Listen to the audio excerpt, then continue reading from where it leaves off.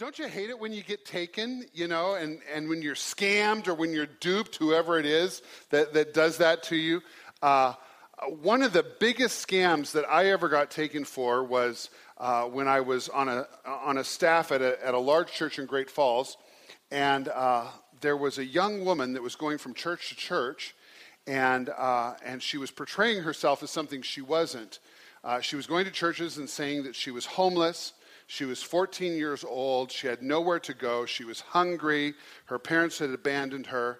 And she came to our church, and it was such a pathetic story that we put her in a hotel. We got her some food vouchers, just, took good care of this thing. And about 3 days later, there was this front page story in the Great Falls Tribune warning people and churches that there was this person going around, especially to churches, and getting all kinds of handouts. Turned out it wasn't a 14-year-old girl at all. It was a 21-year-old man who was passing himself off as a 14-year-old girl. Is that crazy? And, there's people that just make a business, right? They make a business of duping you. And we don't like it when we're the victims of a scam, do we? I mean, it's just tough no matter what it is. And some of you know what I'm talking about when you have had especially life-altering circumstances that have been based upon some sort of a lie. And I don't know what it is for you, but we've all fallen for something. And some of us have had parents lie to us. Some of us have had teachers lie to us. Some of us have had spouses lie to us and cover things up. We've been taken by salesmen from time to time, you know what I'm saying? And today we're going to be talking about lies and truth and all that kind of stuff. And I hope that you'll leave here today and won't tell any more lies to anybody else. But we're going to be talking about that from the book of Malachi.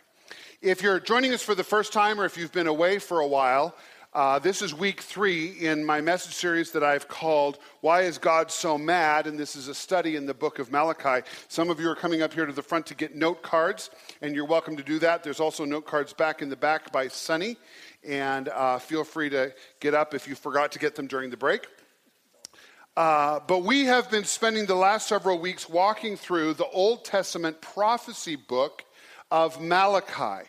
And if you haven't been with us, let me just give you a quick catch-up to where we've been. Malachi was written about 400 years before the birth of Jesus Christ. And Malachi was a prophet that was active during the time when the temple had been rebuilt. The Jewish people had been taken off into exile. The temple had been destroyed. And just before Malachi's time, Ezra and Nehemiah came back to the city. They rebuilt the temple, rebuilt the wall, and there was this revival of Jewish culture and a return to the worship of God, including animal sacrifices. And so it would seem, if you read the history books in the Old Testament, it would seem that everything was put back the way it ought to be. And yet a short time after that period of restoration, Malachi comes along, and when we read this book carefully, we see that things were not good. And in fact, we read in Malachi that God is really, really mad. He is ticked off. In fact, I've used the term in the past couple of weeks, the wrath of God. We read in the book of Malachi about the wrath of God. Because even though the people were back in the temple and they were sacrificing again to God, all kinds of sin and all kinds of rebellion against God had crept back into the culture. And 2 weeks ago, I talked about the fact that God was angry about impurity, and the people were offering sacrifices that were defiled, and they weren't honoring God with their sacrifices, and God was mad about that. Last week, I talked about, along with Pastor Bruce, we talked about God being angry at violated covenants. Specifically, the covenant of marriage was not being honored. And we talked about how that is still important to us as Christian people to uphold the value and the honor of marriage. And today we're going to see, as we jump into Malachi, that God is mad at false teaching. So I had you lie to one another to illustrate a point. God is mad at people who tell lies. because it's very dangerous, and we're going to see that as we study together this morning. So if you follow along in your Bibles, if you'll turn to Malachi chapter 2, we're going to start at verse 17, and then we'll get also into Malachi chapter 3. You may be aware that when the Bible was written, there were not chapters and verses. That's something that was put into the Bible long after the scriptures were written. And Malachi is kind of interesting. They really put the chapters and the verses in all the wrong places, in my opinion. So we're going to see today that our thought starts at Malachi chapter 2, verse 17, and then bridges into chapter 3 as we take a look at what God has to say here. So if you're along with me, or if you just want to follow along on the screen, the scriptures are all up on the screen today. Malachi 2, starting at verse 17. Here's what we read. This is Malachi speaking now. He says to the people, "You have wearied the Lord with your words." You've wearied the Lord with your words. Now, I'm assuming that probably most of us in this room pray, at least from time to time, whether you're a full-on committed disciple of Jesus Christ, or if you're just checking religion out. In all likelihood, all of us pray from time to time. Some of us pray before meals. Some of us pray before bed. Some of us take an everyday disciplined time to pray to the Lord. How would you feel if a prophet like Malachi came up to you and said, "You know what? God's tired of hearing you talk"? I mean, wouldn't that hurt your feelers just a little bit? Okay? But that's what Malachi is saying to the people. The Lord is weary with your words. And so the people say, and this is an insulting question. The last couple of weeks I've talked about how the people just keep throwing back these insulting questions to God. And they say, "How have we wearied him?" They're like this kid that's been caught with his hand in the cookie jar, and his mom says, "Who's eating the cookies?" And the kid says, "What cookies?" You know? I mean, this is an insulting question. The people know that God is ticked off, but they're playing like everything is good. "How have we wearied him?" you ask. Then Malachi answers.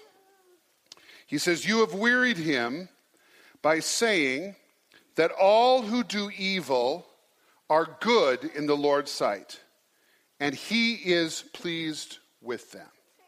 This is our key verse here today. So I want to read it again. "You have wearied God by saying that all who do evil are good in the Lord's sight, and he is pleased with them." I want you to hear this so well that I'm going to ask you to read this out loud with me. It's up on the screen. Read this with me, would you? "You have wearied him by saying that all who do evil are good in the Lord's sight, and he is pleased with them." Does that sound a little bit like what a prophet might say to Christian people in the 21st century? That what used to be considered evil, we're now calling it really good. And we want everybody to believe that God's really approving of your behavior, whatever it is. Doesn't that sound like our culture today? What I find really interesting about the book of Malachi is that it was written 2,400 years ago. 2,400 years ago, and yet what was being taught in the culture, what was being imposed on the people 2,400 years ago is just like today, that all who do evil are good in the Lord's sight, and he is pleased with them. And Malachi said, God is tired of hearing that being said. Now, to me, this philosophy sounds very, very familiar, because we're being taught that good is bad, that bad is good. The Bible calls it false teaching. But we're being taught by the media, we're being taught by our educational system, by our political leaders, by celebrities, and even in many areas by religious leaders in America and around the world, that what once was called evil in religious circles is now considered good, even virtuous, and that God approves of what we were taught in the past he disapproved of. I was looking for some specific illustrations for this message today, and I came across a video by Lady Gaga, who has really become a spokesperson for this very idea that that bad is now good and good is now bad. And I want to show you just a short part of a video that she released a couple of years ago. Now, when I first saw this video, I was kind of surprised that she talked about the birth of evil, because I would have assumed that Lady Gaga doesn't even believe in evil. But what's interesting, when you really look into her philosophy and the philosophy of our broader American culture that's really become popular, what we're finding is that what is considered evil in today's culture is what the Bible would call good. Standards, virtues, morality. And what is considered good in Lady Gaga's world is what the Bible would call evil. Now, I want to emphasize to you today, this is nothing new. This is what Malachi is addressing 2,400 years ago. But it was happening just a short few decades after the death and resurrection of Jesus as well. His brother Jude writes a letter to the churches late in the first century that says this, just a couple of verses from the Epistle of Jude. Jude says, "Dear friends, I had been eagerly planning to write to you about the salvation we all share, but now I find that I must write about something else, urging you to defend the faith that God has entrusted once for all time to his holy people." Jude says, you've got to defend the faith. Why? The next verse says this. I say to defend the faith, because some ungodly people have wormed their way into your churches, saying that God's marvelous grace allows us to live immoral lives. Let me say that again. God's marvelous grace allows us to live immoral lives. And then he finishes by saying the condemnation of such people was recorded long ago, for they have denied our only Master and Lord, Jesus Christ. This is what I want you to get from these two sentences from Jude's epistle. If you're taking notes, you can write this down. One of the false teachings of every generation, it's not new to us, but one of the false teachings of every generation has been that because of God's grace, sexual immorality doesn't matter to God anymore. That's what we're being told today. That's what was being told to people in Jude's day. That's what's being told to people in Malachi's day. It's true of every generation, and it never was true, and it's not true for us today. You hear what I'm saying? This is the same lie that's just being repackaged and recostumed by Lady Gaga today and being told to us in new packaging. And yet we hear the argument all the time. It's been around forever. That's just Old Testament law. I live by New Testament grace. Have you heard people say that?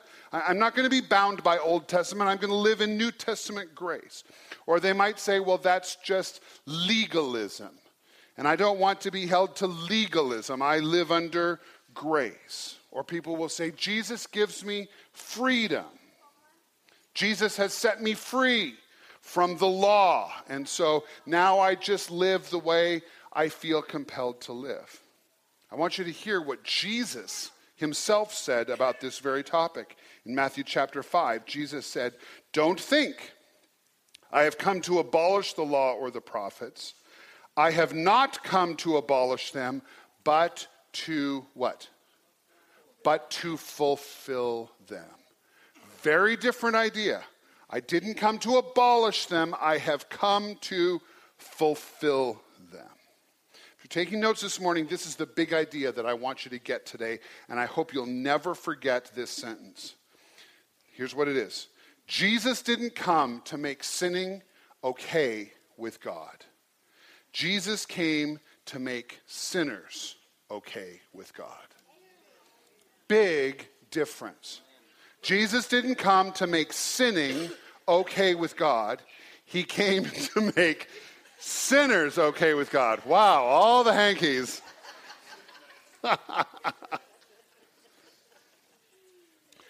What's the difference between making sinners okay with God and making sinning okay with God?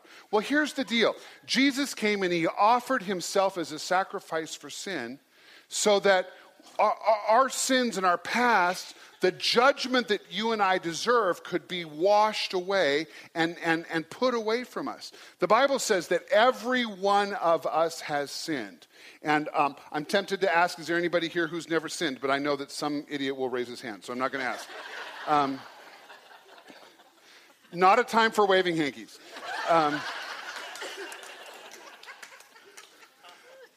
The Bible says that every single one of us has sinned, and because we've sinned, we deserve God's judgment. Why did Jesus die? He died because God doesn't want to judge you and me. And so the grace of Jesus, the forgiveness of Jesus covers the sins that we've committed. But it gives us a fresh start. Jesus called it being born again. My wife calls it a do-over. I love that line. Jesus gives us a do-over, okay? You mess it up the first time, Jesus will wash your past away, give you a do-over. But it doesn't mean that God's okay with you to just keep living in the same old crap you've always lived in, right? And I use the word crap on purpose, okay? Because that's what all that stuff is. It's not helping you. It's not bringing you any life. It's not bringing you any joy. It's not bringing any good things into your life. It's just crap, right? And Jesus gives you a do-over so you can do it right the second time. Jesus didn't come to make sinning okay with God. He came to make sinners okay with God. And the reason this is so critical, and the reason that Malachi is addressing this, is because Malachi understood, and God had revealed to him, that there is still future, there's a terrifying day of judgment ahead. If you're still in Malachi with me, take a look at chapter 3, starting at verse 2. Here's what we read. Malachi says, He, God, will be like a blazing fire that refines metal, or like a strong soap that bleaches clothes. He will sit like a refiner of silver, burning away the dross. I don't know if you've ever had the opportunity to visit a foundry. Many years ago, I got to visit a foundry in Eastern Oregon. It's a fascinating process to watch people extract metal from ore, the rocks that have metal in them. And I found this picture of a crucible. It's not a great picture because it's so dark, but what they'll do is they'll put some ore, some silver ore, some gold ore, or whatever it is. They'll put that in the crucible, and the crucible is fireproof, and they'll put it in this incredibly hot fire. And the heat and the fire will pulverize the rock, the minerals, and leave behind the precious metal in that crucible that then they can pour out into a mold or whatever. And what Malachi is saying is this is what the judgment of God is going to be like. It's going to be this terrifying fire that absolutely eliminates anything that is not holy. Now, I don't know about you, but I don't want to go there, right? And if we understand that Jesus came to make sinners okay with God, we won't be subjected to that judgment. This is for people that persist to believe the lie that sin doesn't matter to God anymore.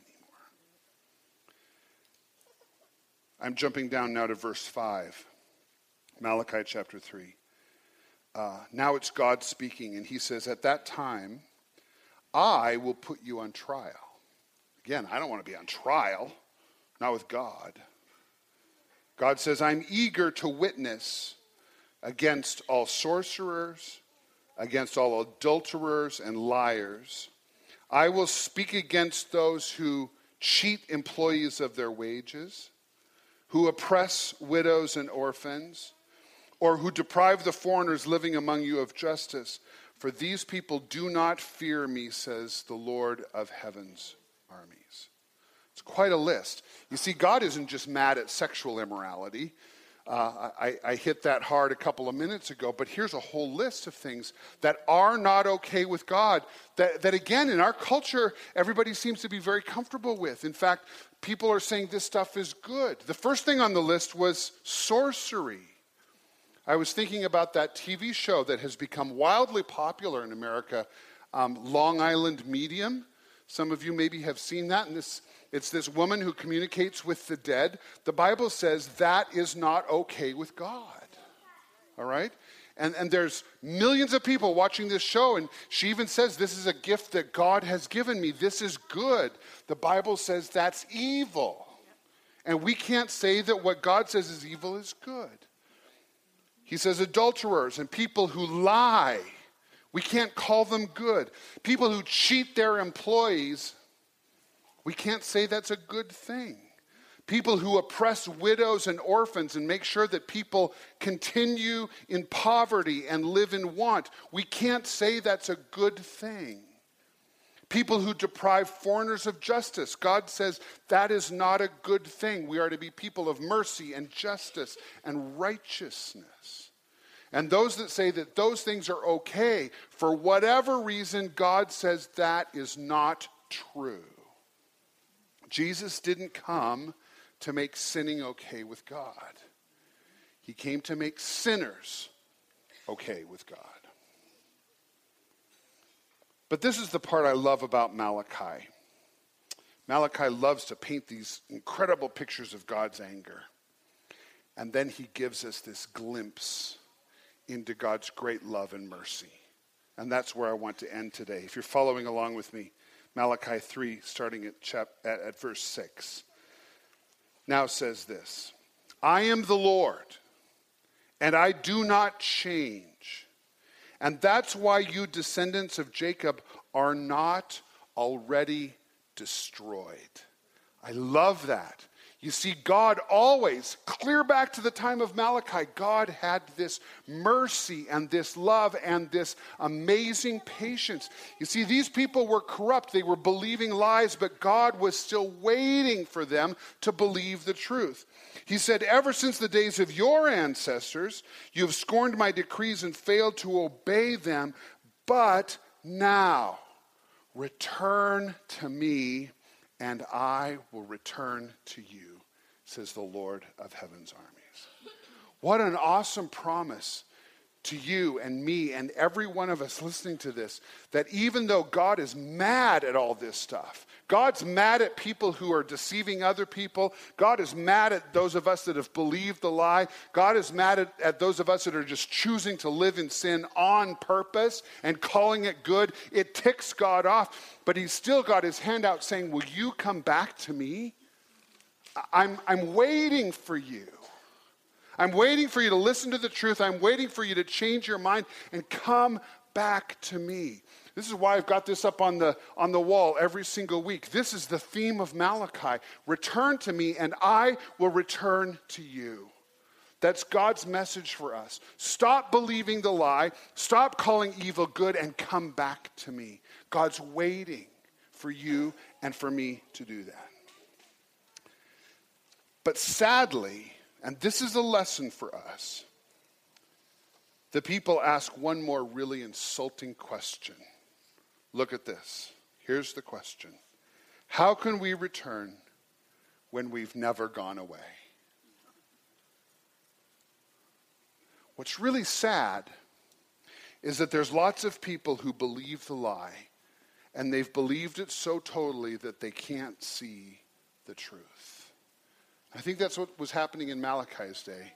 They really believed they hadn't abandoned God. And it happens to us today when we persist in believing things that aren't true. We feel good about ourselves. We feel like God loves us. We feel like God approves of us. Listen, we've got to measure things by this book. We've got to measure what's true by this book. We can't keep listening to all the voices in our culture that are telling us that evil is good and good is evil and God is pleased with everybody. All roads lead to God. That's not what this book says. And as long as we keep denying what this book says, we are in danger of the fiery wrath of God. Do you hear what I'm saying? And Malachi is calling us back. Jude is calling us back. Peter is calling us back. All of these writings that I've talked about today, they're calling us back to embrace the truth again and say, God, I'm coming back to you. So let me give you 3 next steps. You guys are out of control. We're going to have to break up that small group. It's in big trouble. Here's 3 next steps, just really simple. first one is this: stop believing the lie. Stop believing the lie. Some of you that are listening to me today, you have swallowed hook, line, and sinker that there are sinful things that God just doesn't care about anymore. And listen, it's not true. And you're in trouble. You've got to change the way you think. You've got to change what you believe and bring your life into confirmation with what the Word of God says. Secondly, you've got to obey the truth. It's not enough just to believe. You've got to take action.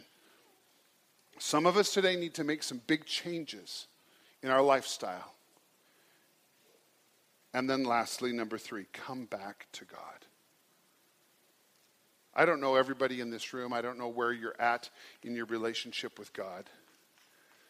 But I'm confident that there are people today that if you just quietly reflected, you'd say, God isn't in my life. God is saying to you, return to me, and I will return to you. Return to me, and I will return to you. Would you put your things aside and stand with me? And I want us to pray.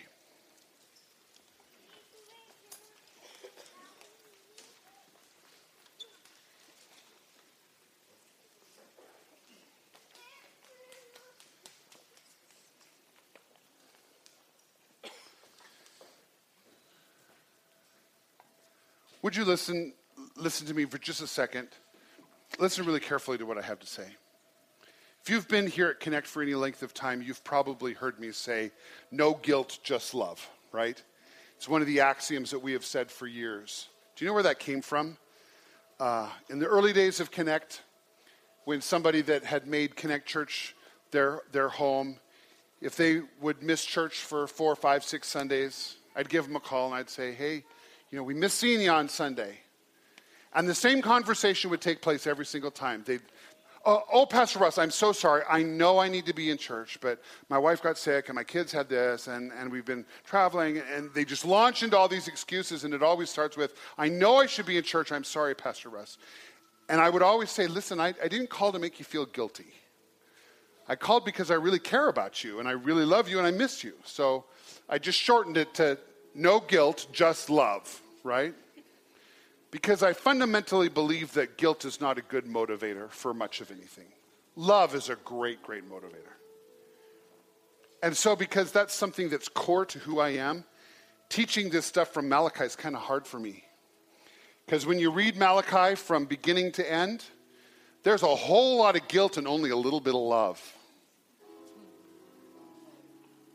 But you know what? It's in the Bible for a reason.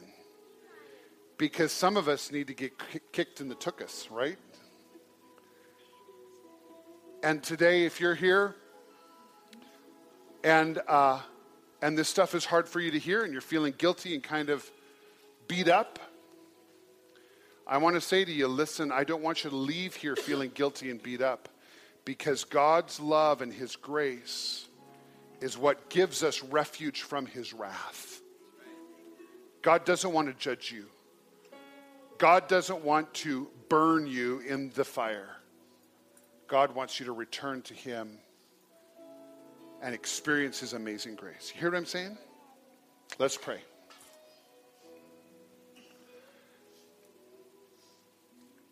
God, today I've done my very best to open up the words of the Scripture, this ancient book 2,400 years ago, that reads like it could be today's newspaper. And I've done my best, but today, Lord, I just need you to speak to people's hearts.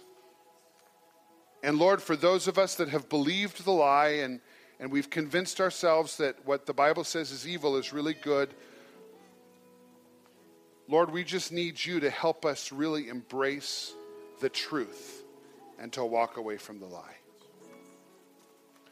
So help us to listen to you, and help us, Lord, to embrace change in our lives. And now I want to pray one more thing before we sing together. And I want to ask all of you to just repeat this prayer out loud after me. If you're here today and you haven't yet come to Jesus and you haven't yet reconnected to God, and you want to, you don't want to stand under God's judgment, I want to invite you to pray this prayer out loud from the deepest place in your heart. And I know that Jesus is going to begin a change process in you. So would you pray this out loud with me today? Lord Jesus Christ, thank you for loving me. The Bible says I'm a sinner. And I know that I'm not okay with God.